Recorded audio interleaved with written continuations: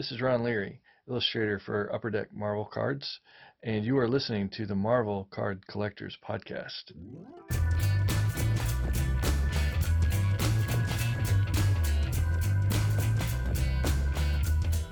Hello, everybody.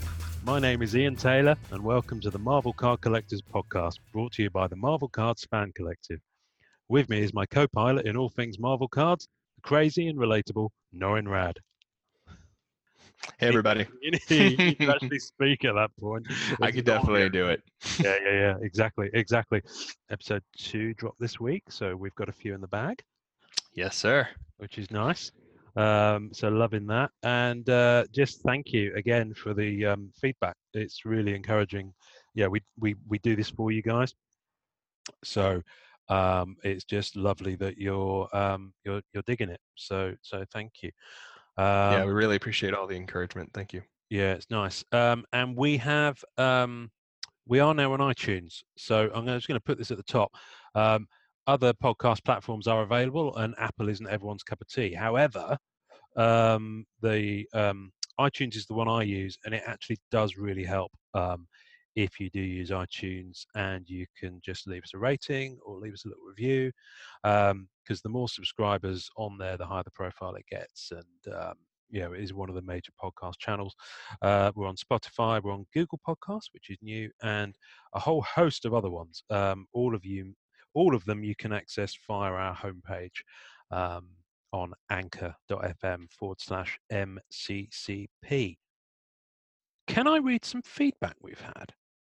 Be too narcissistic and vain to do so. I'm going to do it anyway. They've been listening to 2 shows already. If they don't understand we're narcissistic, then they haven't been listening. Yeah, there is Let's that. do There is that. This is the first one that we're doing on video, by the way. Yes. Reason for which will be revealed in a moment. No one's actually put a shirt on. Yeah, we can normally see each other in this thing. See that? All shirt. Yeah. We can normally see each other in this thing. We don't tend to record and/or use the video, partly because one of us is usually naked. Which is true. It's true. And there's only so much hair that you can see on a screen. So, yeah, especially in these days of high resolution. Anyway, it's a clean podcast. Keep going. Push on through. So on Instagram, Gordon Wills, art_of_Gordon Wills. Underscores don't make it easy to actually read out a handle. But anyway, Gordon Wills is an artist, sketch card artist for Upper Deck Cryptozoic. Has done DC Bombshells. First and last mention of a DC product on this episode. Probably not, actually. No. And he sent us a really nice message, which I'm going to read out. So thank you, Gordon, for that. Hey guys, really fun podcast. Loved hearing each of your stories and how you came to the hobby. I'm looking forward to the topics coming up. Also wanted to add, I love seeing all the old cards in the Facebook group. Reminds me of which ones I had. A shame that I can't really find them in my parents' storage somewhere one day. So dig those out, Gordon. Find them. And Michael Munshaw commented on your Instagram post, Norrin. Right. He's a dude. Nice guy. Really love his work. You guys are doing a great job. I listened to the first 2 episodes while drawing in my studio. So we're his muse. That's what I read into that. That's all I always want to be. Yeah. So that's it. We've peaked. I never thought it would be my voice. Yeah. That would be my muse. The muse is someone else, but that's okay. Any part of me, I'm happy to do it. Take it where you can get it, dear. There it is. So this is going to be a giggly one, folks. We tried to start this podcast 3 times already. Let's plow on. Before, fingers crossed that he doesn't oversleep, that he's not trapped down a well or under a heavy object. This is going to be our first guest interview podcast, which I'm mightily excited about. I'm very giggly and excited about it. Yeah, exactly. I kind of feel like one of those young ladies in the 60s at the Beatles concerts, you know, the ones they were screaming so much that they were fainting. Oh yeah, like I'm Yeah. 5 seconds from fainting. Like Yeah. he's gonna pop on the webcam, and I'm just gonna be like, oh my god, Yeah, and just go. pop off. Yeah, That's exactly. it. With luck, in a very short few minutes, we're going to be joined on the podcast by Mr. Dave DeVries. Dave, As we know Dave. him on MCCP, Mhm. who is an appropriate first guest for reasons I'm going to Yeah. go on to when Dave's on, because otherwise I'll be repeating myself. And the guy's a dude, quite frankly. So we do, however, have other guests lined up. I put an open call out this week on our social media channels for any artist who wants to come on, and we've got a few lined up. In fact, so many we're having to do some calendar jiggery pokery. So it's a great position to be in, and thank you. No collectors as yet, but that's fine. I'm sure when they hear, you know, how it goes and how we roll, and you know they want to talk about stuff, then you know we'll have some people on, which is good. Yeah. And Dave is approaching. No. Oh, I can hear him. Dave's just said, "Okay, heading to studio." So I'm not sure if I'm more impressed by, the fact that he's got a studio, or the fact that he's he's on his way to join us. I'm kind of both. Yeah, exactly. Man, we Anyway, might see some of his studio behind him. That'd be sick. yeah, that'd be Well, cool. we're going to. Yeah. Yeah. Good.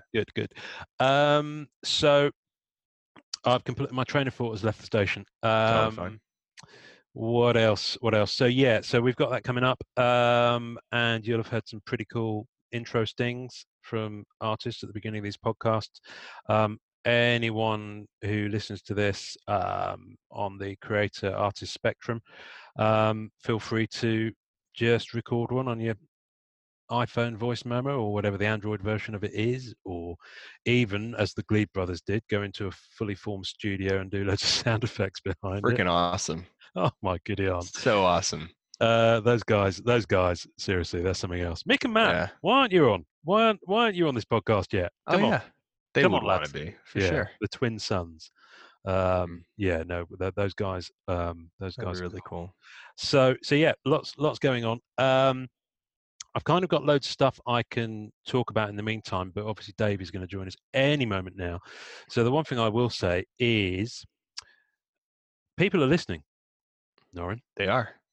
And it kind of feels like we've got a bit of a target on our backs as character collectors, because I've suddenly noticed a price jump in all of the Black Cat sketches that are out there. Yeah, I started noticing that too. Yeah. I haven't been checking the Surfer ones though. There hasn't been any. I haven't seen any. I've seen a few sketches on there, but you know, things that have been up there prior to our announcement of this podcast. Yeah. So I haven't seen any crazy price jumps. But you know, there's a double-edged sword here, right? People come to me with Surfer cards. Yeah. You know, and then I just don't buy them. Like if they're priced too high, I just won't buy them. Oh yeah, of course. You know. Yeah, exactly. I have been going deep into the Black Cat variant covers for the new ongoing series, however. So and they're even though even though issue 2 of Black Cat is about to drop, the ongoing comic book series, they are still announcing exclusive variants for issue 1. I saw for reprints. No. This is Mike Mayhew. I saw is doing an issue 1 variant that is San Diego Comic-Con exclusive. Because, of course, next month is San Diego Comic-Con, otherwise known as Mecca for those of us who are on the nerd spectrum. So Mecca. That's good. That's good. So, but I'll tell you one thing, SDCC always is interesting, is what promo cards will be available. So when you say promo cards, because, you know, I'm new to the promo card thing, promo cards for what? Like the new Flair, Premiere? That's the thing. You never know. It's mainly been Upper Deck the last few years, and they usually have something that they give away at their booth. Last year, it wasn't a giveaway actually. You could buy them. It was the MCU movies, and it was a the 10-year. pack. Yeah, it was a single pack, and I think it had 18 cards in, which is perfect. So yeah, yay, 2 times 9. Wow. The single pack, it was gold, and I think you could buy them for $10, and they only had a certain number of them. And each card was the cinematic poster for each MCU movie up until that point. That's pretty cool. It's really cool. So I've got That's those. really cool. I'll pop the pictures of those up on the tasting notes for this episode. Yeah, awesome. But what they have done is they've had they're not card size, they're bigger. They're kind of 5x7, I want to say. Okay. Little prints. So in 2017, the 4 prints were from Fleer Ultra Spider-Man, so there were art used in that.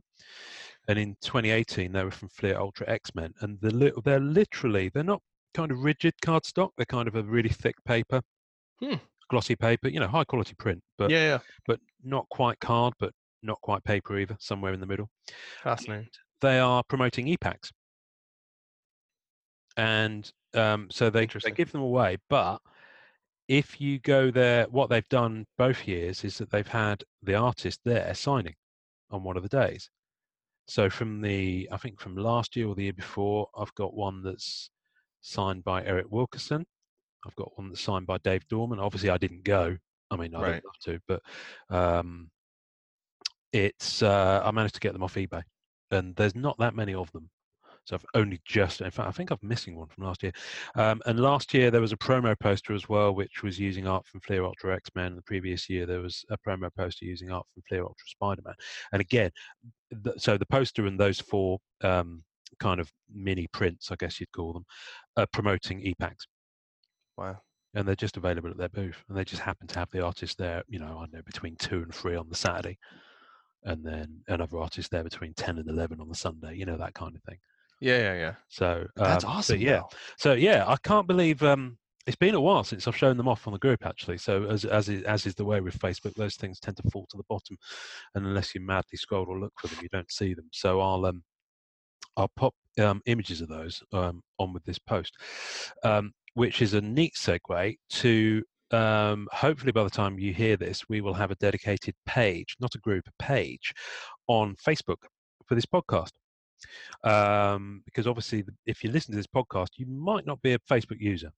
It might not be your bag. A lot of people simply don't have a Facebook presence because they don't. I didn't for a long time. Exactly. Now, my understanding is from my social colleague at work is that Facebook page, I believe you can log on to and look at as a web page, but without having to be on Facebook. So like a lot of local businesses do it that way. So you can see like phone numbers, directions, things like that. Yeah. But basically it means that you can be a fan of the podcast and look at the stuff we're talking about without necessarily having to be in the group. Although listen, we'd love you to be in the groups, but that Facebook isn't everyone's bag. Just so happens to be where we were born and where the mothership is. So so that will be that'll be up and running by now. And I wish I could give you the link to it, but if you search Marvel Card Collectors Podcast on Facebook, it'll be there. We'll put that on Instagram as well, and we'll pop that obviously on the Facebook group as well. So that's coming. And so is Dave. Dave. All right. So, ladies and gentlemen, listening, we have our first guest on the podcast. Please give it up for Mr. Dave DeVries. Dave. In the house. Hey, everybody. What's up? Thanks for having me on, guys. Oh, you're more than welcome. Dude, it's our pleasure. Seriously.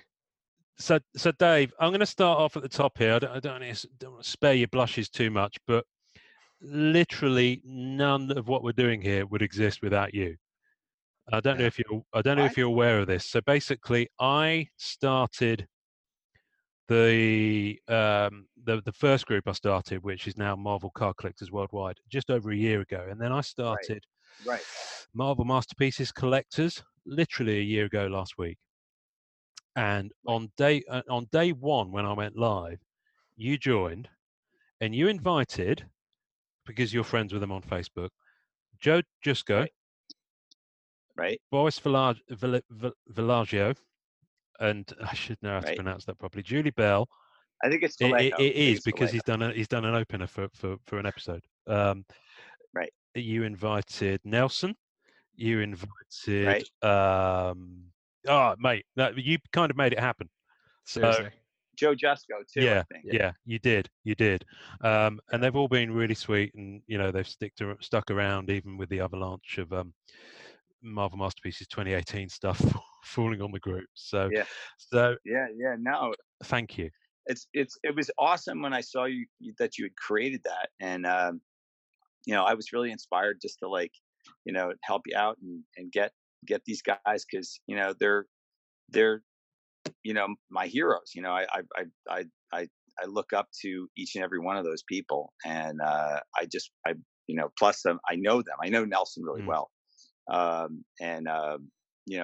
it's definitely I was like, I gotta help you get this off the ground, because I think there's like a 20-year nostalgia thing where every 20 years things come back, and I was just like, you know what, this is the time, and it just seemed like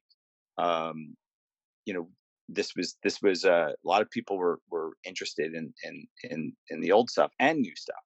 So for me, it was just like, I thought you were focusing on things that happened a long time ago in cards, and but you've grown so much beyond that, and it's amazing to see how fast you guys have grown in a year. Yeah, no, it's humbling and a little bit terrifying, because it's kind of a side gig. It's not by no means our main jobs, but I think it just shows how much passion there is in the hobby, in the community, for these cards, the new stuff and the old stuff. Yeah. Right. Yeah.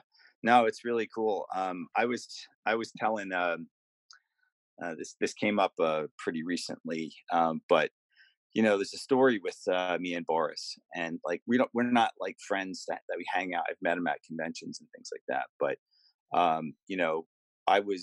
when I was in 7th grade, I think I came across a poster by Boris, and I was just kind of blown away by it. And I remember walking into my art teacher, Mrs. Thompson, in 7th grade, and just saying, I'm going to create a poster now, and I'm going to sell it. This is me, 7th grade. Now you have to understand something.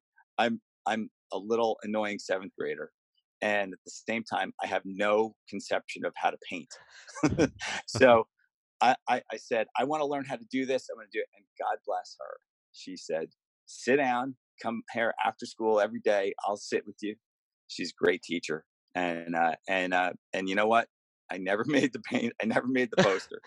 But the fact of the matter, and I was telling my educator friends this, here it is, 1995, it was 20 years later, and I'm on sets with the guy, and that was a huge thumbs up to a teacher who kind of fostered my love of that, and just the fact that he inspired me at such a young age, and that I was able to kind of share space with the guy was an amazing thing. That's absolutely awesome. I think everyone can point back to someone like that in their kind of teaching. I remember I had a teacher who inspired me no end when I was younger. But Mrs. Thompson, was it? Yeah. So basically, Mrs. Thompson is indirectly responsible for all of this starting. It's Mrs. Thompson, right? So exactly. She's the one we should be thanking. We got to get together a thank you card and send it over to her. Yeah. There you go. There we go. I'm telling we you. will. So there's all sorts of stuff we can ask you, but we've not done one of these interviews before, but all of the podcasts I listen to and I respect the most, they kind of don't do direct Q&As like you get with late night talk shows and things like that. It's very much a conversation. So we just kind of want to chat to you and just ask you a few questions. So I do have a few questions prepared, but only just so that I don't dry up. We'll let it roll. So you're about to step back into the 4 with Yeah. Marvel Flair 2019, which ties in very much to that retro 20-year vibe that you were talking about, and very much what Upper Deck have been doing the past few years. So, are you allowed to tell us much about that yet? Now, I think they've cleared the last set. Is now a lot of people are posting their stuff. Have you seen the cards that have been popping up on Starting Facebook? to, yeah. Everybody's like, yeah. Now, this name, I forgot the name of that set. Is that the same set? The Flair. Flair, yeah. Yeah. Okay. So, because a lot of times they call me up and they tell me the name and I promptly forget it, but that's very typical of me. Even when I teach a class, sometimes if the class name is too long, like in my college, I'm like, yeah, I don't know. I teach storyboarding. I like, it doesn't have a real name. I'm like, yeah, it does, but I forget it. So, but yeah, I've been getting a couple cards each set. The past couple of card sets, and I'm going to release a couple more. Release them on Facebook. Excuse me, I gotta drink something here. Sorry, and this is actually not alcoholic, so don't worry. The interview's not going to. Oh, that's quite all right. I've got a gin on the go, and Norrin's already 2 quarts in, so we're fine. Awesome. No, I'm like super excited to be back. And I did a painting of Wonder Man for this past set, and I did a painting of Legion, and I just finished watching the season, so I was really so psyched. Good. Yeah, and I've got, like, I can't talk about the next thing I'm in, but I'm in another set, but I don't believe it's a card. I think it's something else, but I can't really talk about it. But it's I'm psyched. There's 7 characters, and I'm pretty jazzed to do it. I start. I've done like initial sketches and stuff in my studio and stuff, but I haven't moved forward with it. And I'm I was just, I have. I'm also a teacher, so I had to clear out some time in my schedule, and that's ending, and I'm going to dive in. I'm psyched. And they're characters that I love. So, but the Wonder Man one for the Flair set was actually, I was like, all right, so Legion is kind of, crazy, and I was trying to do something, a little offbeat with that. But the Wonder Man's classic, that, because when I started, I wanted to do that in your face kind of like fisheye lens, thing. And that's what I did with him. And it harkens back to everything I did prior. So, because when I started at 23, my wife gave me as a birthday gift a 19mm photo lens. Oh yeah. And I used to just walk around the house with the camera, like looking at the world, like not taking pictures, just seeing what it would like, and I was just out of school. I'm still living at home with my parents, and they're like watching me walk around, bump into walls with this camera. Like, is there something you should be telling us? And but it trained my eye, and I love one of the things about the aspect of trading cards for me is that they're small. They're 2.5 by 3.5 inches basically, and it's a small space, and you really got to attract attention. And I almost feel like compressed by the space. So when I draw, I want to almost reach out and break out of the space. And I tend to focus on simpler compositions, and real, like you're almost like moving towards the viewer. And that's what I did with this with the Wonder Man one, which I'm probably going to release second. I'm probably going to do the because we have now Upper Deck is saying, it's okay to release, don't release them all at once. And I saw Tom Fleming released his Venom, which looked awesome. Yeah, someone in our group actually purchased the painting, and he's pretty excited. Oh, really? Yeah. He's pretty stoked. Justin, yeah, he's pretty excited. Yeah. Oh, that's great. I love your stuff. I mean, we were looking over your cards again in review, and I've looked at them since I was a kid, and that Carnage from the with the alleyway behind him. I forget what year that Carnage is in. I have it somewhere. Oh, is it the Spidey one we just looked at? The Spidey one we just looked at. Spidey 96, I think that is. 96. Yeah. Oh yeah. That was the Ravens with Asylum or something. Like Raven, I can't remember it was a 9-card subset.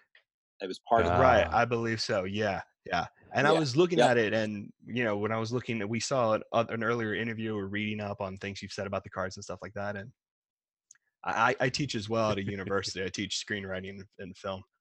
Oh, Yeah, that's awesome. and I'm very, very honored and pleased with how you talk about teaching, because I feel the same way. And Yeah. I look at your storytelling, and it's insane how you've messed with the perspective on such a small piece of art as a final product. Like, there's so much story jammed in there, and In the in the background, yeah. background, well, also the way the character, like, I don't know. For me, I'm not an artist at all, but definitely storyboarding and doing stories and stuff like that. It is the hardest thing to get that kind of perspective, to get Yeah. proportions right, and to Right. let the eye travel as naturally as possible without like making it Yeah. too apparent. And I'm just so impressed by the way you were able to Oh, pull that off in every card. Really, it's just really, really awesome, man. well, I think that speaks to what I was talking about before, where I feel trapped by the Yeah, card. I really feel trapped by the small space, and I'm always pushing. Like, I do this exercise where I draw a portrait. Like, I'll just draw a face, and with the little tiny, like, quarter inch, maybe a little bit more than quarter inch that you have around the face, I can fit a whole world back Mm. there. wow, Like, it came from just trying this over and over again, where you just kind of like, you don't look at that space as dead space, or throwaway space. You go, what could let me start with a horizon line. Okay, now I just have to make the proportionate, stuff coming towards you getting a little bigger, and pieces are missing of it. So if you have a person in the background, maybe part of them is cropped off. And as you go back in space, you could put a whole city line, in the background, clouds and everything, and it feels like tremendous amount of space. So, like, that's just with a simple portrait. So, I'm always, and the thing that I'm sure with your screenwriting is, when you were starting out, you probably didn't um, think about what you were doing. You know what I mean? You just wrote. You probably had some ideas about things that you wanted, but some stuff happened. And you're like, whoa, that I never that came out great, and I don't know how I did that, but I want to do it again. yeah. And as you get to as a teacher, you start to have to focus on, how did I do that? And Because now you're and breaking it so down and you're for other communicating to other people, people, what is this process? right, What helped me? What are the many processes that you can take to get to this moment? But right. Otherwise, you're right, useless as a because then teacher. It's they yeah, they want to know. They want to know. And so for me, it's like, a lot of it. I often liken, when you're drawing these things, and and let's just take it from the viewer's perspective. If you pick up a card and you go, whoa, so, like, my moments when in 1995, if I was watching a kid going through a deck, I'd watch them, and they'd just be rifling through, and they'd stop and go, whoa. And they'd go, whoa, whoa. And I was just like looking at those cards and going, okay, those cards have a certain pattern in them that make you as the viewer go, whoa. And usually what it is your eyeballs have muscles, and you travel through that card in a pattern. And if the pattern is chaotic and not well organized, your eye darts around the composition in a way that becomes tiresome. Your eyes literally get tired of looking all over the place when something has great composition. And composition, honestly, is the bones or the skeleton of the yeah, painting. If you have awesome composition, then your eye kind of moves in a natural pattern. You're almost like a traffic cop. You're like directing traffic as an artist. And you go around and around the piece in a way which is almost like following like a track.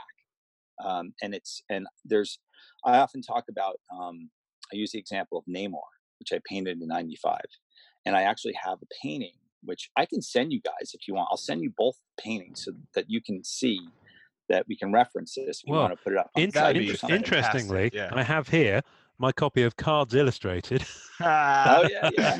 the '95 release issue, Oh man. and Yes. That with interviews with yourself, Demetrius Nelson, and Peter Scanlon. And there is a little Mhm. Is that the name you mean, sir? Hold it up a Hang little on. higher. No, that's not. That's Peter Scanlon's. Ah, it doesn't actually say on the It's picture. okay. Yeah. It's okay. No worries. But the thing that I was going to say is that like, I can actually like send you guys the two paintings. I have a painting that I did in college. It's an abstract, and then I have the painting of Namor, and they're basically the same painting in structurally, and they accomplish the same thing. And I can explain it when I'll send you a little write up. But it's very much that your eye travels in a way, and you eliminate certain things in the painting that are unnecessary. The like, do we need to see the fingers on the hand, every single finger? Can I put it in bubbles so that we focus on the two fingers that lead into the arm, and the arm leads up into the head? And is the back leg, does it need to be beautifully painted every single detail, or can it get all fuzzy and indistinct, and so you kind of glance at it and come back to the main meat of the painting? So there's a lot of stuff like that, like compositionally, that you noticed. And ironically, that painting, the Carnage, from basically the storytelling is that he's escaping and he's running down the hallway. This is Carnage, and Carnage is, I actually, it was the very last painting I did before the whole card market fell wow. apart. It was, and I pushed it harder than I ever did with the fisheye lens kind of thing. I was like, okay, this is not, I'm not drawing Superman who has certain proportions. This is Carnage. I can mess with this guy so Right. bad. It's a very And so I fluid stretched the physicality to him. Yeah. Yeah, exactly. Very fluid. And I just stretched the hell out of him and pushed the fisheye so hard. And then all of a sudden the market dropped out. And that was my final thing, for a while. And and then what is this thing? It says pinch. Okay, there it is. Oh, you're sending me. Yeah. Yeah. So there it is. You can see the back leg is kind of fuzzy and indistinct. Yeah. And you can see how the fingers and the thumb are on Namor are flesh toned, while the other fingers are bubbled Oh out. yeah. Now, as you can see here, if you notice, the rendering on the knuckles and the wrinkles on the finger that's touching the bottom is not really that well like rendered. It's not as like tightly rendered as, say, the face and the other hand and the shoulders. That's due. I want you to look kind of right in, like almost like on a road, go up through here, and then you really get into the meat of the shoulders, all that musculature, right? And you kind of travel up to the hand, you come back down, you dart into the lower leg here, the one that's just the knee, and it's that one's not painted as sharp, Right. because I don't want you to stay Right. there. And then you shoot back through the head and you go up the back leg and out the top. Well, and I think I love them. And that's but that's the main thing. Like, I know Peter Scanlon, when I first, he was saying, he goes, I paint so many things on mine, and then I noticed you don't paint so many things on yours. And he appreciated what I was doing. And we both, like, were fans of each other, and it was a really cool thing. But but that's my philosophy. And when I paint these things, is what do we really need to look at? If I paint every single thing with, like it was like, maybe remember back in the 90s when people colored a lot of the Image comics, they would put a highlight on every single thing that was there. Yeah. And it was overwhelmingly hard to look at for me. And then,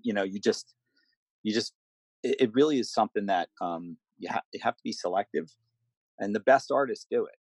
When you look at people's work, you can see where, they put more energy in, for me, like, pound for pound, I think Adam Hughes is one of my, like, favorite artists. Like, I love Bill Sienkiewicz and Adam Hughes, and there's a whole bunch of other artists that I like, but they're very, they put more, like, I think Bill's a really good example. You can see where he pulls back in places and doesn't need to put some emphasis there. He puts it in the right place. And I think, but I appreciate you noticing. And I think the best part about that is what it keeps coming back to, at least for me as a viewer, is storytelling. Mhm. right? When you Yeah. preference certain things in a piece, especially with composition, you are more Right. focused on the eye and the guiding, like you've mentioned. And I think one of my favorite parts about this piece, and the most subtle, is your light source. Like, you did such a Right. brilliant job of letting this kind of be the surface, and you can feel the direction of the character. And you have this glimmer Right. of light, even on the spikes here, and then on this finger. Mhm. I mean, it is such a kind and really specific journey that's being told there, and I think it's quite brilliant. Yeah, I really love this piece. Well, thanks. Well, you know how you're talking about storytelling. I appreciate that. Thank you. The I was when I did this, I was thinking, how would he swim differently than Nah, Aquaman?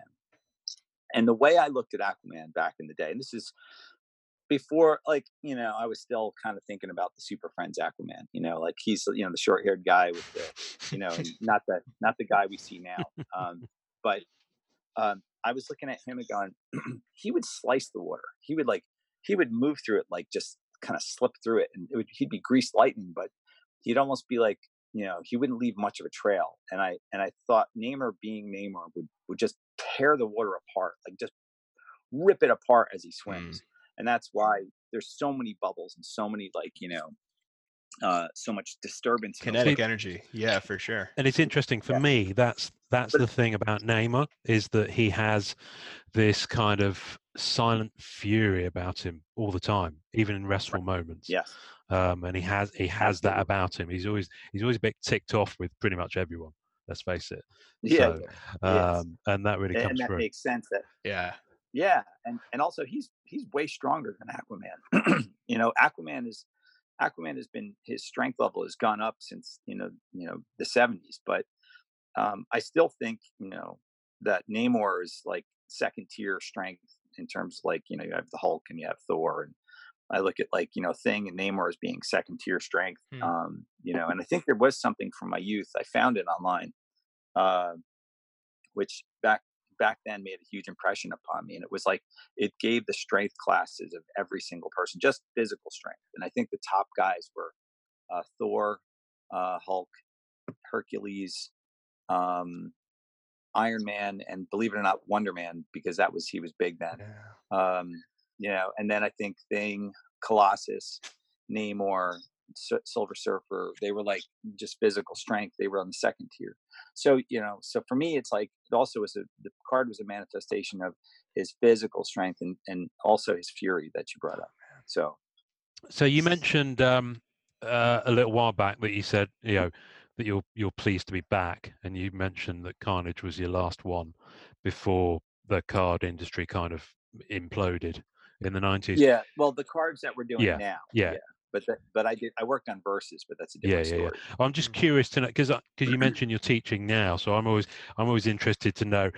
For me, I find it interesting how people manage, because some people are full-time artists, and some people have day jobs and are also an artist, and some people, Right, have moved on to different areas of artwork. So, right, Julian Boris, for example, they do different things now. They don't tend to, from what I've seen, do much Marvel work. I think. And right. there's some other guys that I've been looking at, who've clearly moved on. So what was your, because you're in teaching now? Were you in teaching back then when you were working on the '90s sets, or was that an evolution, or how did I that? started, well, ironically, the '95 set led me into teaching, because I went up to Syracuse University, where I graduated in '88, and I did a talk, and a demonstration, and I brought it was like, I had all the paintings. Like, I just had a huge box full of paintings, and I brought them all up and I set them up. And I remembered I got offered a gig to teach, like for every year, come back for 5 weeks, and I did that, and that kind of led into, I taught at the Joe Kubert School. Then I taught at the Fashion Institute of Technology, where I still teach today. And then recently I went into public education, so I'm a high school teacher, and I teach digital art there, and I taught regular art for a few years at a middle school. So it's definitely like, it works hand in hand. I like teaching because it kind of balances things. Like, I'm not working in, like, an office or something like that. I'm doing something that relates to Mm. art. And so, because I think I'd start to feel like, I'd start to feel like I'm on a ice floe, slowly floating out to sea, away from the art world. So it's just it helps. It helps. Well, the thing you have to understand is that unless you're like top tier guy, you're not going to be making really good money Yeah. in comics, and it's hard to make a living. I remember because there's another Dave DeVries, Yeah. and if he's listening, Dave Australian DeVries, guy? you're awesome. Yeah, Yeah. Australian guy. Although Lovely born guy. in New Zealand, He I worked- noticed when I was reading his bio last night. I Oh, tried to really? do some online research Yeah. about you, Dave, and he blows you out the water on Google. Okay. Yeah, he does. He does. Yeah, but that was it's his time. I used to blow him out of the water because a couple of years back with my other project. But that's great. He's a filmmaker now, as well as he still works. I think he just did some stuff on Black Lightning. Or I'm not sure, but anyway, I'm not sure why I brought him up, but he's a good guy. You were talking hi, about Dave. artists who make making a living and and the industry. Yeah, I don't know and how that yeah. plays in. Yeah, I don't know how that plays in. But if you look at my very first card, which I did, was Wolverine versus Sauron, and there's a little American flag that I painted next to my name because because I found out about Dave, and I was just like, he's from Australia, I'm from America, I'll just sign my name with an American flag because Dave is a writer and he's also an artist, but he mostly did writing and he did coloring. And possibly inking. So I do that, and that's why there's an American flag next to my name on that here. I never did it again because because the reason I did it was one night I get a call, the phone rings, and I pick up the phone and it's just like, oh, is this Dave DeVries? And I'm like, yeah, it's just Dave DeVries. And so we got into a conversation. He eventually came up, and we went out for beers in New York City. And I ironically, I would get his like, I got his check once, like it was a big check, and I was just like, but I was supposed to get a check roughly around the same amount. And I was like, oh, they added $140 to this. I wonder why. All right. And then I started to think, I was like, why is there 140? And so I called up DC, and then that's when I found out, like, I got this check, but it was in my name. I could have cashed it. I could have walked away. And, so now I'm extra careful, and I've had artwork returned to me. I've had, it's like, sometimes I still, like last week, I got a book of Black Lightning, so That's sent funny. to my house. So it's ridiculous, and because I asked him on the phone, I was like, maybe we should go by our middle names. And I said, mine's Matthew. And he's like, oh, sorry, mate, I'm Malcolm. No. So, yeah. Still so close. And we both started around the same time. Well, listen, I'm wondering, like, it is not an unheard of thing to have brothers do a Marvel Masterpieces set. So you could have the DeVries. The two DeVries. That would be a cool That'd be thing. epic. I would do it. That would be good. Do it. I was, because you're prolific, or you certainly were back in the day. On a previous episode, it was last week or the week before, we looked through Jeff Allen's House of Checklists, and I kept on seeing your name on sets I didn't know you'd done, and so we've started a bit of a Dave off between you and Dave Dorman as to who's done the most, and we haven't actually finished counting yet. But you get an awful lot of entries, both of yous actually. Wow, that's funny. Dave's great. I'm friends with Dave. So friendly competition. I'm sure. Like we'll do a tally. We'll do a tally. Because I know you mentioned the size of the cards, and one question I want, the one thing that I found interesting when I was looking at Simone Bianchi's work on 2018. And when they did great stuff, it's incredible stuff. And when they did the gallery launch in New York, and some of the guys in group were there, and was the different size of the original artworks, because everyone who collects this stuff and appreciates it, and Right. and all of us go whoa at almost every card in our Yeah. group, so that's kind of our default noise. But Pretty much. when we're Right. looking at There when you we're go. looking at Simone's work, you see, okay, some of them are this size, and they're actually a lot smaller than you think, and some of them are bigger. I'm just wondering, what kind of size are you actually creating in, or does it vary? Okay. There's a basic formula in my when I work, and that's if it's a portrait, I can do something around 5x7, because still the face is a lot of room to paint. It works great. It keeps it fast. It all depends on what I put into it. Like I'm looking at my Carrion from the Asylum subset, Oh. and all there is a him holding a rat with and the rat is kind of like smoking, and he's like obviously applying his Carrion skills to that, because he's stuck in his little cage behind him, a door. Like so here's an example. Like right there, what I did is I created a background that's just dark, and then you can see the bars of a window.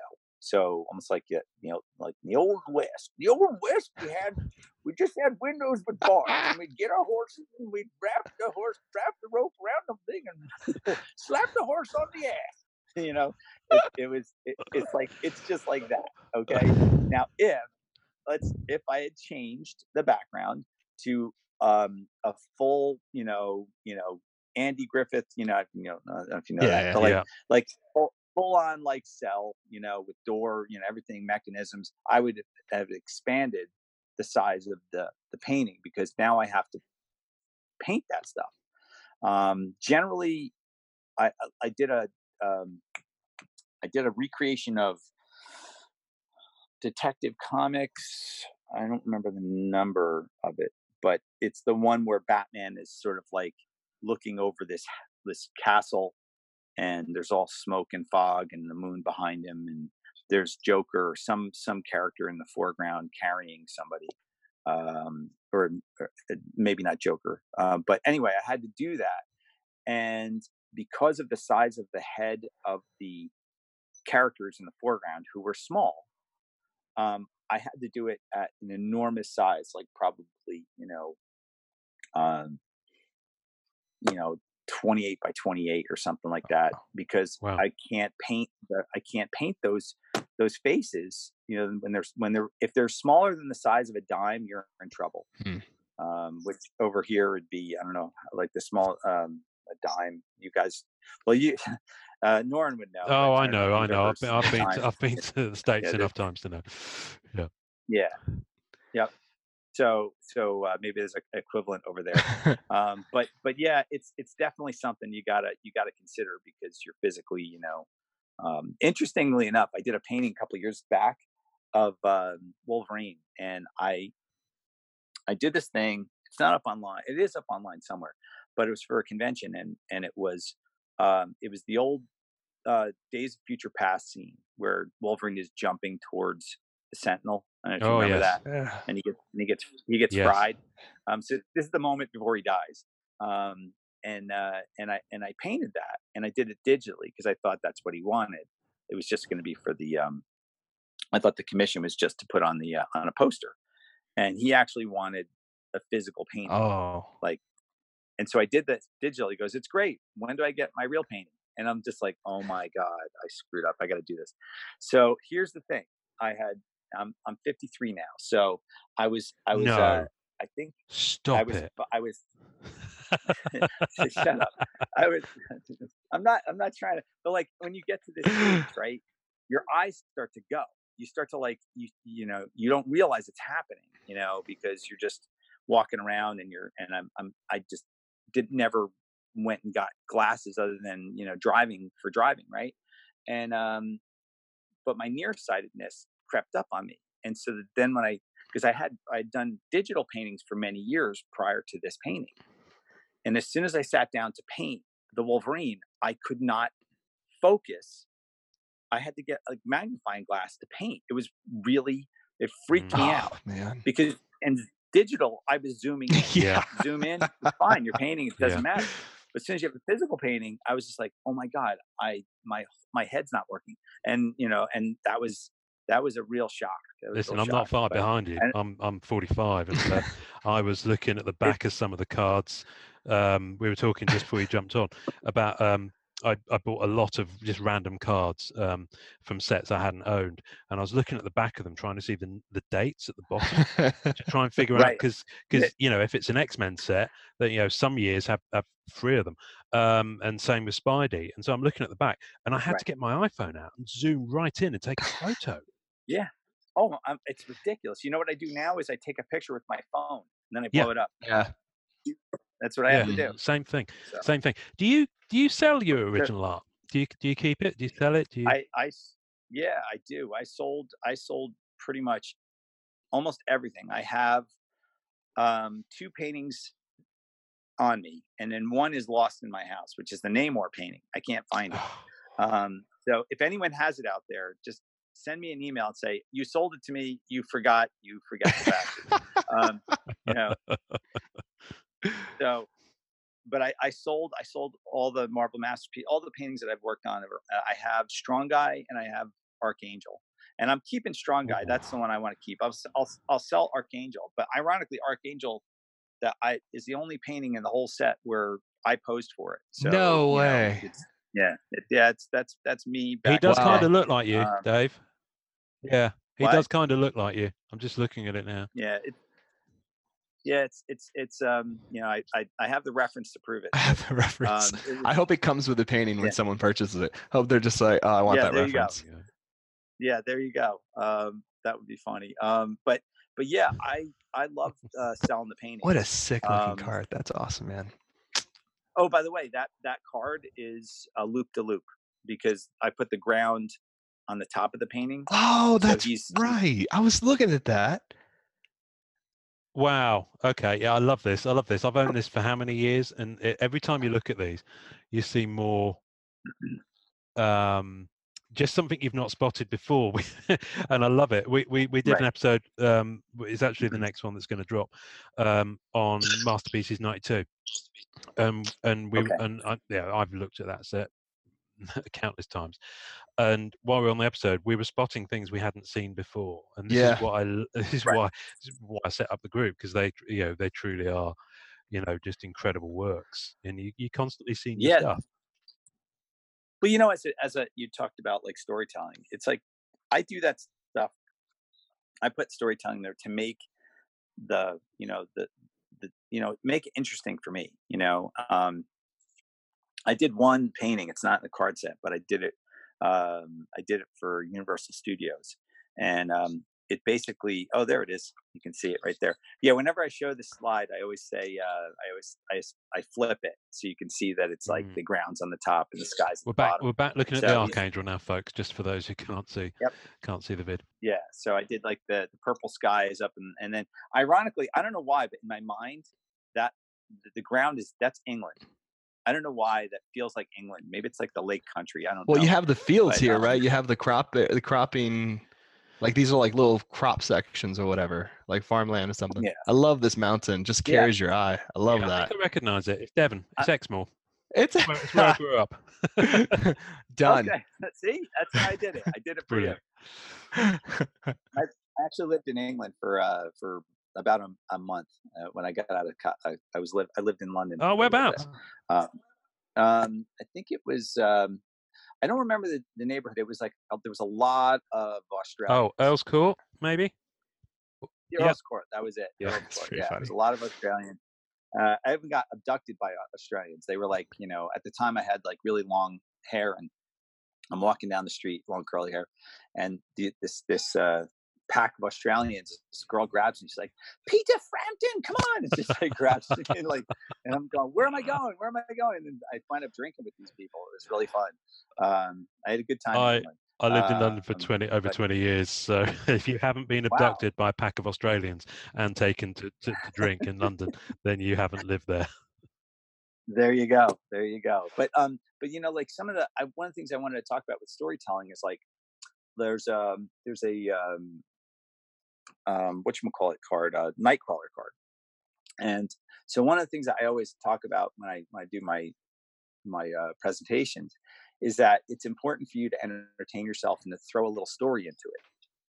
So when I was a kid growing up reading John Byrne and Chris Claremont's X-Men, I remember, and it made a huge impression upon me, that Nightcrawler can only teleport about a mile. And if he teleports to that limit, he comes out of that brimstone cloud in absolute pain. Ooh. And I remember that. I don't, maybe I'm wrong. Maybe somebody could correct me on it, but I remember that, and it made a huge impression upon me. So when I did the card, that's why he's like in that kind of like he's coming out of the cloud, and he's about a mile up, and you can see like there's a lake down there. There's so I wanted to get a sense that he had really, really pushed the limit. Yeah, there you go. Yep, that's it. Yeah, I definitely and the pose is kind of a little bit in pain. So I wanted to make that that's a storytelling thing I did, and we do this stuff to kind of because back in the day they would just say, okay, here, paint Wolverine, and here's the costume, go, and you would have to come up with your own thing. Whereas when I worked on Versus, it was a pain in the ass. Oh my God. They would be like, okay, we want you to paint Aquaman, and he's underwater. The sea is on fire above. There's a tanker. There's an oil tanker sinking in the background. He's punching Ocean Master. Oh, and he also has a water hand. That's and I did it all. I did it all. I painted that thing. And the print came out. The card came out terrible. It's like very washed out. But like it was so much extra work, and the pay was terrible.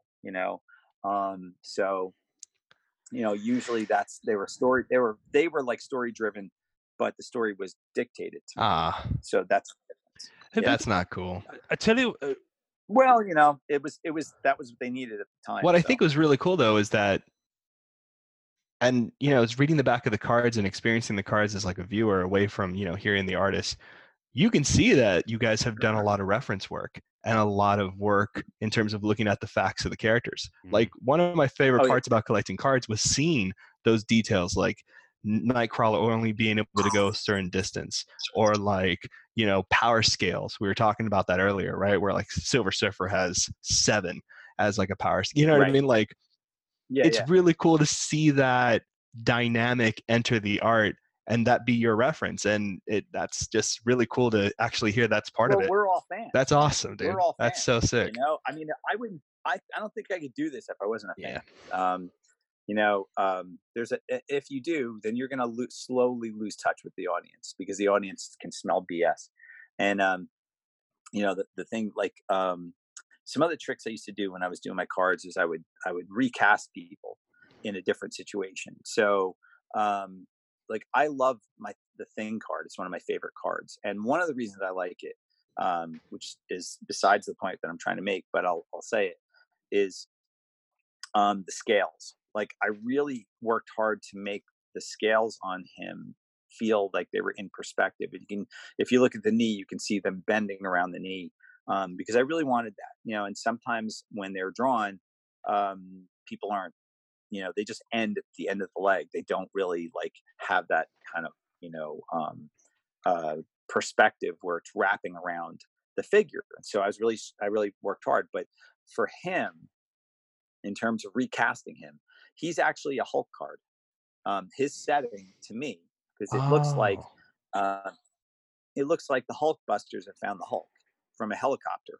They've caught him in a spotlight. I think there's a couple of leaves and stuff. I don't know if there's anything blowing around in there. And they've caught the Hulk, but it's the Thing. So those are little things that I do. That's sick. To kind of. That's nice. Yeah. So it's fun. It's fun, and you can see if you look at the knee, how they kind of bend down around the knee. Man, you got his toe here and the rock shadow. Like you nailed that, man. I love the lines too. That is the perfect trajectory of those lines. It feels like you're right above them. And the blue is so complementary to the gray. Very sick. Yeah. it really, well, the thing is, that's the whole thing with these things, is that if the perspective of the little plates actually reinforces the perspective of, Yeah. besides we through the body looking down, it reinforces it. Wow. So that's the thing that I'm really proud of that card. And Beautiful piece. I remember, yeah, thanks. I'm trying to think of other things where I recast people, but I'm not really too sure. But yeah, there's like the Venom I did. I remember story wise. It's they didn't tell me to do this. They just said it's Venom and he's in jail. He's in is it Ravenswood I'm not sure. Asylum? I think it's on the card. But in any event, it's what I have is like it's very much based upon the movie Aliens or so Alien. good. Oh yeah. So when you it's the door is being slowly opened, right, to the cell, and if you notice, on the locking mechanism, it says mechanism failed or something. I can't remember what it says. System failure. And this is and this is the last moment that the guard. This is the last moment of the guard's life. So that was the thinking in terms of the setup in my mind. Oh wow. So that kind of stuff entertains you while you're working. I think you have to. I mean, imagine how long did it take you to do 95? Do you remember how long it took you to? Because there's a. It took me. I started in November of, I guess, 94, and I finished September of 95. So it took 10 months. Wow, and that's just 25% of the set. That's was 25% of the set. Well, if you assume an equal splitting of 4 artists, so you think of the man hours taken to do that set. I think it was 50 cards each. Yeah. I think so. And that was a fun time though. It really was a fun time. I got to be a guest out in San Diego, and it was we're sitting there and signing cards, and somebody comes up and says, Ahmet Zappa, Frank Zappa's son. He's looking for fun people to hang out with, and they said, go ask Nelson. Nelson is a really fun guy. He really is fun, and just like it was just such a weird time and stuff, it was. I remember like people. A lot of calls for interviews and stuff. It was like you felt like a celebrity, and you got free comics. I for a few months I was getting like stacks and stacks of comics for free from Marvel. That's cool. And the thing that I would caution everybody who is like in any career is that don't take this stuff as being the way it's going to be the rest of your life, which as a young kid you do. You sit there and go, oh, I've made it now, and what you don't realize is that it takes a lot of energy and things change. I mean, like the pay for the cards is now like a quarter of what it was. It's like it used to be, it's only 100%. Now it's only 25% of what they used to pay. Wow. But, yeah. And I can't speak for everybody. Right. Some people might have better deals. But the main thing is that, the market's changed, and, so that's a whole different. The distribution has changed massively as well. Yeah, massively. We've been talking about a lot about that on the podcast too, and then the group. Yeah. Mm-hmm. I know, and I think like the pricing is almost like to buy the cards is so expensive because I think they're trying to make up for that. Is that true? I know they did that with like in the beginning when Joe did his. Like set that came out, wasn't there like people were complaining about the price tag? Yeah, 2016. Yeah, the Marvel Masterpiece. Yeah. So basically it was a premium set, so the cards are a lot thicker, the rarity was really high end, it was really short print. So it's been a lot of people and it's crazy thing is too, like a lot of us are the older collectors too, even the ones who collect the newer cards. A lot of us come from the 90s, your work, which is just filled in our binders and everywhere else. It was really cool to get a full set and to be able to see everybody's work together. Right. To do that now is extremely difficult. And, there's an up and down side to that. Like the rarity is really nice and that's really fun for the hunt. Right. The adrenaline's going for that kind of stuff. But it definitely is a shame that you can't see how it's interconnected, how it's interwoven, and how these pieces are Right. telling a story, and what the art is doing, and how the colors are bouncing from artist to artist, and the composition. And it's really cool to see the full set. So you don't get that as much as you used to. Yeah, I mean, I Yeah. don't have a full Right. set at all for 2016 yet. No, and neither it'll do be, I don't and either. it'll be a while before I can. You know, it's just you got to eat or you got to buy cards. Yeah. You know, you got to choose Yeah. your battles. Right. Unfortunately, these days. Yeah. But I Right, think right. you know, I Oh think it's my all God. down. A lot of it's down to the licensing.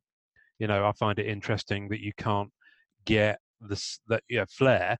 I can't buy in a UK comic, even a hobby shop or a comic shop. I can't buy it now because the license, Really? the Upper Deck license. My understanding of it is it covers North America, Canada, and Far East, I believe, China, Indonesia, that area. Right. So in the UK and other EMEA territories, it's Panini or Topps. I think it's actually Panini who've got it currently, and they produce different products which are much lower entry. So from that point of view, if you're that 14, 15-year-old kid and you're really into the MCU movies and you can probably still afford to buy stuff in your local store, whereas with the Marvel Masterpieces and probably the Flair set, you can't do that, because it's not in Walmart anymore, it's not in Target, it's not $1, $1.50, $2 a pack anymore, it's $150 a box, Right. and they're made to be sold as boxes now for the collector market, for a lot of product, not And do all you of the get product. everything? But you say you don't get every single thing in No, that no, box. no. You'd be lucky. Far Gotta from still it. hunt Yeah, that you'd be down, huh? lucky to get. You'd be Wow. lucky to get a full part of that set with a case, which you're talking about $1,500 Oh my God. drop for some of them as an Jeez. average. It is. The interesting thing that it does do, though, is it means that people at the outset, when you look at some of these sets, I mean, the Flair Ultra X-Men set from last year is absolutely vast. I mean, I'm talking thousands of cards if you were to have anything. But it's not thousands of Right. original pieces of artwork. It's the same core 200, and then you've got a silver variant level of that. Then you've got a rainbow variant level of that. Right. And when they Wow. release it digitally, you have to get so many of the silver to then redeem it for the rainbow. Then you have to get so many of the rainbow to redeem it for the gold, and so on. It's absolutely Oh my crazy. God. Yeah, And, it's intense. It's intense. It's intense. And so, Do you guys know anybody that's like so obsessive and just has so much money that they've got everything? There's We gotta know be people somebody. pretty close. yeah, and there's crazy guys, close. there's guys in group who go after, for example, Joe did. I don't know him that well. I don't know why I don't just call him Mr. Jusco, but Joe. He in the 2016 set, of course, he signed. We've talked about this. How many was it? 10 base cards and 10 what if cards, I believe. Yeah. And then the Yeah. 15 buybacks, which were 92 cards that they literally bought back and then foil stamped and put them back in the set. He signed a certain number of those, and some people have collected that set and gone for just his signed versions. So that would be. And they have a full 90. So all 90 cards that were signed by him, there's probably 10 of each of one of those cards. So they have each autograph from that. And the crazy thing is it's even harder because then there's people who are not in our Facebook group or not in it's a small world, but at the same time, not everyone wants to show what they have. Yep. Right. So, there's a lot of black hole collectors where they'll get something and you'll never know where it went and it's gone, never comes back up. And that's kind of what happens with the original art, which is what I've been. What are they sitting on it so that years and years and years from now they don't want to they don't want to share. The selling's not even a big component of it. A lot of people will take these into the grave, I'm sure. Yeah, I'm sure they're nah, they're for me forever. When you say share, you're talking about they don't want to show that they have it. Are they afraid of obsessive people peeking in their windows? They're probably afraid of me, which makes sense. They should be worried very much. I think some people. I'm afraid. I think that you should be. I think some people. There's a guy on EPAX, which is Upper Deck's digital card trading marketplace platform. Okay. Which Flair will be on, I'm sure. So on EPAX, if you're on there, and if you listen to episode. If you're listening to our episodes, Dave, you'll know all about this in due course. Subscribe now via iTunes. Thank you. Okay. I see. I saw the link. I don't know how many shows in. We're 2 shows in, but iTunes usually takes 3 episodes for them to pick you up. They've picked us up after 2, and I know. But we use Anchor, which is owned by Spotify now, as our kind of publishing platform for the podcast, and they then distribute out to Spotify, Google, iTunes, etc. So it took them 2 episodes to pick up iTunes. Anyway, but iTunes is the one that kind of most people know, and you can kind of it's a better storefront effectively. Right. Kind of that thing. Anyway, I have completely forgotten what I was talking about. So yeah, Epax. So there's a guy on Epax who owns. I'm not kidding when I say this. Hundreds of thousands of dollars worth of Fleer Ultra X-Men 2018 cards. Okay. Oh my God. Because he's obviously can afford it. He's in it for the chase. He's going for either sketches or ones of ones. I don't know. I don't know him that well. I know of him, and I've had a very limited contact with him, and he's a lovely bloke. But he's in a fortunate position that he's able to do that. But he doesn't have a Facebook presence, so he chooses not to be on social media. And I've got friends who don't do that, and I'm sure you have as well. So it's just so happens that most people these days are used to being able to see everything about everyone else, and people be willing to share stuff about everything they're doing. Remember when Facebook first started 10 years ago, it was like every status update was Ian is, and then you had to complete that sentence. They took that away after a couple of years. But I know. But some people just don't do that, or choose not to, or to have chosen to hashtag delete Facebook, whatever it may be. So well, I get it. I get it. Believe me, it's sometimes if I didn't have to be on Facebook to promote my artwork, sometimes I would just be like, this is annoying. I'm just like, I gotta, but I sell stuff, through, and one of the things that happened was, somebody, I just sold, a uncut card sheet from the Marvel Masterpiece of '95. It just sold to a guy out in, I can't remember what state he's in, but really awesome dude. And, it just was timing. And the thing is, the guy was persistent, like nobody's business. Like he kept emailing me, even though I would be like, there'd be radio sounds, because I was like, I don't want to sell it. I want to sell it. And then my wife turned 50, and I threw a party for her, and I was just like, something, I really could use some money for this. And it turned out it was basically the exact amount of the party. No. So I was just like, yeah. And he just got it today. So, but it's in good shape. I kept it in my closet, and some of the ends of the the corners were a little bent, but there was no creases, there was no everything with so, and he really wants to keep it. He's not like he wants to frame it and put it up, and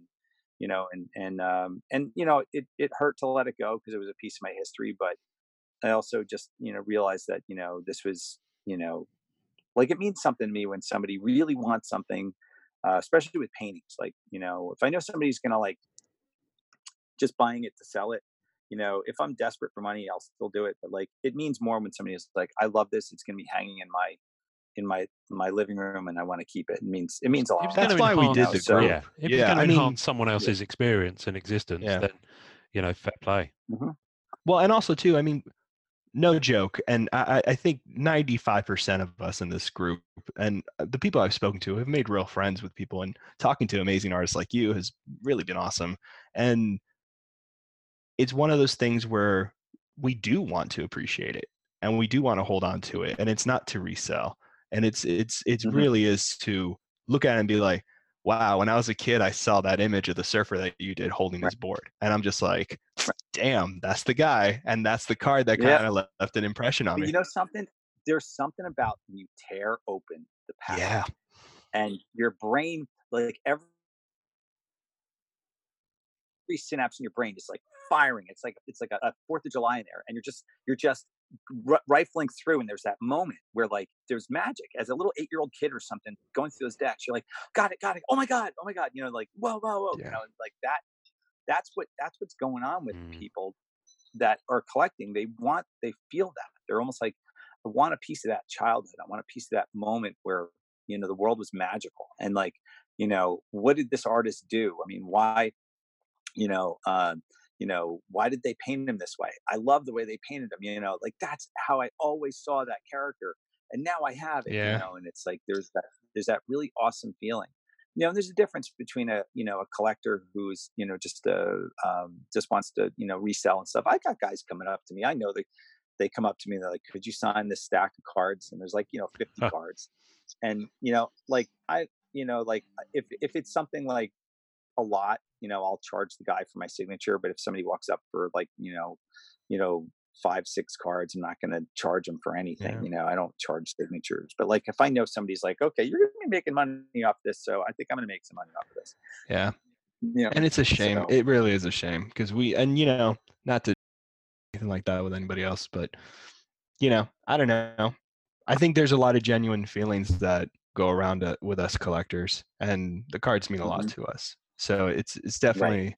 And it's so cool, like being able to do this and to hear your experiences with the paintings too, because that makes them. It's like you're getting to relive that moment of opening that pack and seeing them for the first time, because you're finding out all these details, and that's what Ian and I have been doing. Well, a little thing about Silver Surfer. Yes. So you mentioned him before. I'm ready. Okay. I'm excited. I am the only human being on the planet that has ever drawn and painted the Silver Surfer with ears. Oh yes, you shared this on the group. I remember that. Oh my God. No one has painted. I don't know how it slipped through, but it slipped through. And that's, if you look at the painting, you will see ears. Wait, on the 95? Has no ears. Yes. No way. It has no ears, but mine. No, and I can't believe you missed that, I'm because an idiot. Dave commented that when I did it on Daily Masterpieces. Oh my God, he has ears! No way! He does have ears. He hears you. He hears everything we're talking about. That's the surfer, man. You might need to take a moment there, Norrin. I'm putting that on the screen. Excuse me. I just need I'm getting a little dizzy. Excuse me for a moment. Right. Yes, he has got ears. Oh my God, look at that. He looks dope. He looks great, man. I love how you put the pupils and the eyes there as well. Like that was, well, nipples were come. We're in 2019. It's gonna happen. Yeah. Surfer. I don't think. Yeah, I didn't put the nipples.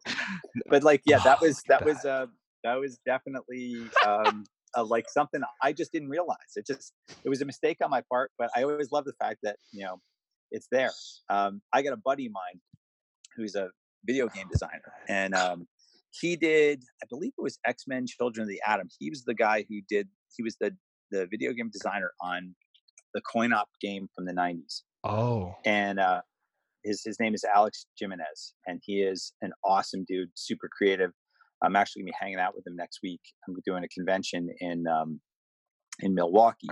So my Milwaukee peeps are in there if you want to show up. It's definitely he did something similar, but more epic than ears on Silver Surfer.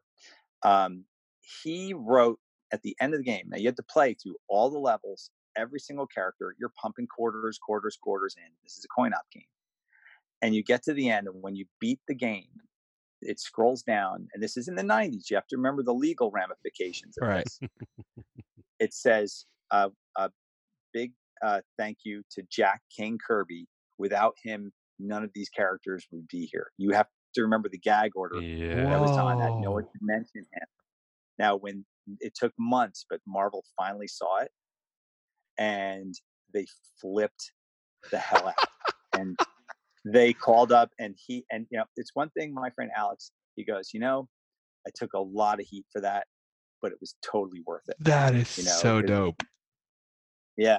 It was really, he's like, Alex is like my brother. I've known him, like he was very responsible. Like you talk about Mrs. Thompson, Alex was very responsible for just kind of like stoking the fires of comics and fantasy art and things like that, because he's a brilliant writer and just a good friend. So yeah, it's fun. It's fun story. Yep. That's so crazy cool. That's awesome. Awesome. Yeah. Yeah. So Dave, I think we probably should start wrapping up now. And I could Yeah, I think listen we to hit hear the, you like, apex talk all with day. it. With, You need to get yeah. coffee in you. Is there anything? It's kind of, I take a few cues from podcasts I really dig and I listen to, and one of them that I really respect is he always asks the guys just at the end, is there anything else you kind of want to tell us about, promote, or share? Is there anything you want to pimp, basically, that may or may not be Marvel Card related? Or Oh well, I guess it's funny because one little thing, like the reason why like, okay, look, you guys know my other project, the Monster Engine. Have you ever? Yes. I have. I was going to ask you about that actually. Okay. Yep. Yeah. Yeah. So basically, that it's a thing that I started painting in '98, and it came out in 2005. And it actually, that's where, like, we were talking about Dave DeVries, dominating Google, the other one. At the time, the reason why, it's changed, it was different, was because of this project way back when. Monster Engine was very viral. And so we'll promote that. But I was going to say something else about it. Oh, I remember. There was a reason why I was not asked to be on the set till much later. Like I think it took I was only, which was the first set? The first set was the one with Wendigo and Weapon X. I did previous to the set that's out now. And my friend Tom was working on stuff, and he was just like, went up to Upper Deck and like, why are you not hiring Dave? He's like, he was part of the 90s and everything. And apparently they saw the Monster Engine site, and they weren't sure if like, they can't, you have to propose that to Marvel, and I think you only get one shot. This is what I was told. You only get one shot. So that's the only site they could find, and they couldn't find my other site, which has all the Marvel stuff on it. And because of that, it took a while for me to get into the card game, because they were reticent about submitting that, which is a valid thing, because if they submit it to Marvel and Marvel goes, this guy has nothing of Marvel stuff on here and no superheroes, and then my name would go into a bin of rejected names and stuff, and I don't think you come back from that. Very dare they. Wow, interesting. Yeah, but no, I have no issue with it. I just was, I'm glad that things worked out. That Tom showed him my site, and that's when I got the first gig. And it seems like like, the thing is, I'm a teacher, so being a high school teacher, I don't have a lot of time during the year to do as much. I worked on the Lego 2 movie doing concept art. Oh, cool. Nice. Yeah, that was fun. I did that while I was a middle school teacher, which was really, really, I barely had that had to be hard. Yeah, it was tough. So, like, so when summer hits, that's when I want to really, really dig back in, and we end on Tuesday. So I'm so psyched to get back in the game of just illustrating and sitting in my studio and paint. So I'm hoping that there's going to be more cards as we roll forward. But I'll take whatever comes my way, and I'm doing commissions. So if anyone is interested in any commissions, that's I'm up. This is my kind of free time in the summer to do a lot of stuff. So that's what I'll promote. That's so sick. Nice awesome. one. People are gonna flip out. That's gonna be so cool, man. That's awesome. Well, this doesn't drop for a few weeks yet, Dave. So, but we'll that's okay. We might have to shift our order around slightly. We'll see how we go. I think so. We'll see how we go. So, Dave, one of the things we do on the podcast now, it took us 2 episodes to come up with a sign off for the podcast, but our sign off is enjoy collecting. So we'd love it if you would just sign off the pod this week. You have been listening to Marvel Card Collectors Podcast. Enjoy collecting. Awesome. Superb work, sir. Epic, superb dude. work. Lovely. Cool. Thank you very much, Dave. Really appreciate this. My pleasure. I really, really enjoy talking to you guys. And if there's anything I can do, let me know. And I'll subscribe, and I'll see you guys on the page. Absolutely. Thanks for listening to the Marvel Card Collectors Podcast. You can subscribe via our home on anchor.fm/MCCP. Leave us a message via that link with questions, comments, or just to say hi, and we may even play on the show.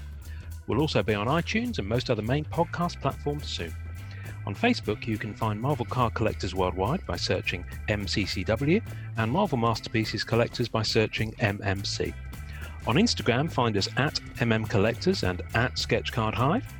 The great music we use is called Rocket Power by Kevin MacLeod. Thanks to the collectors, artists, and creators who support the Marvel Cards Fan Collective.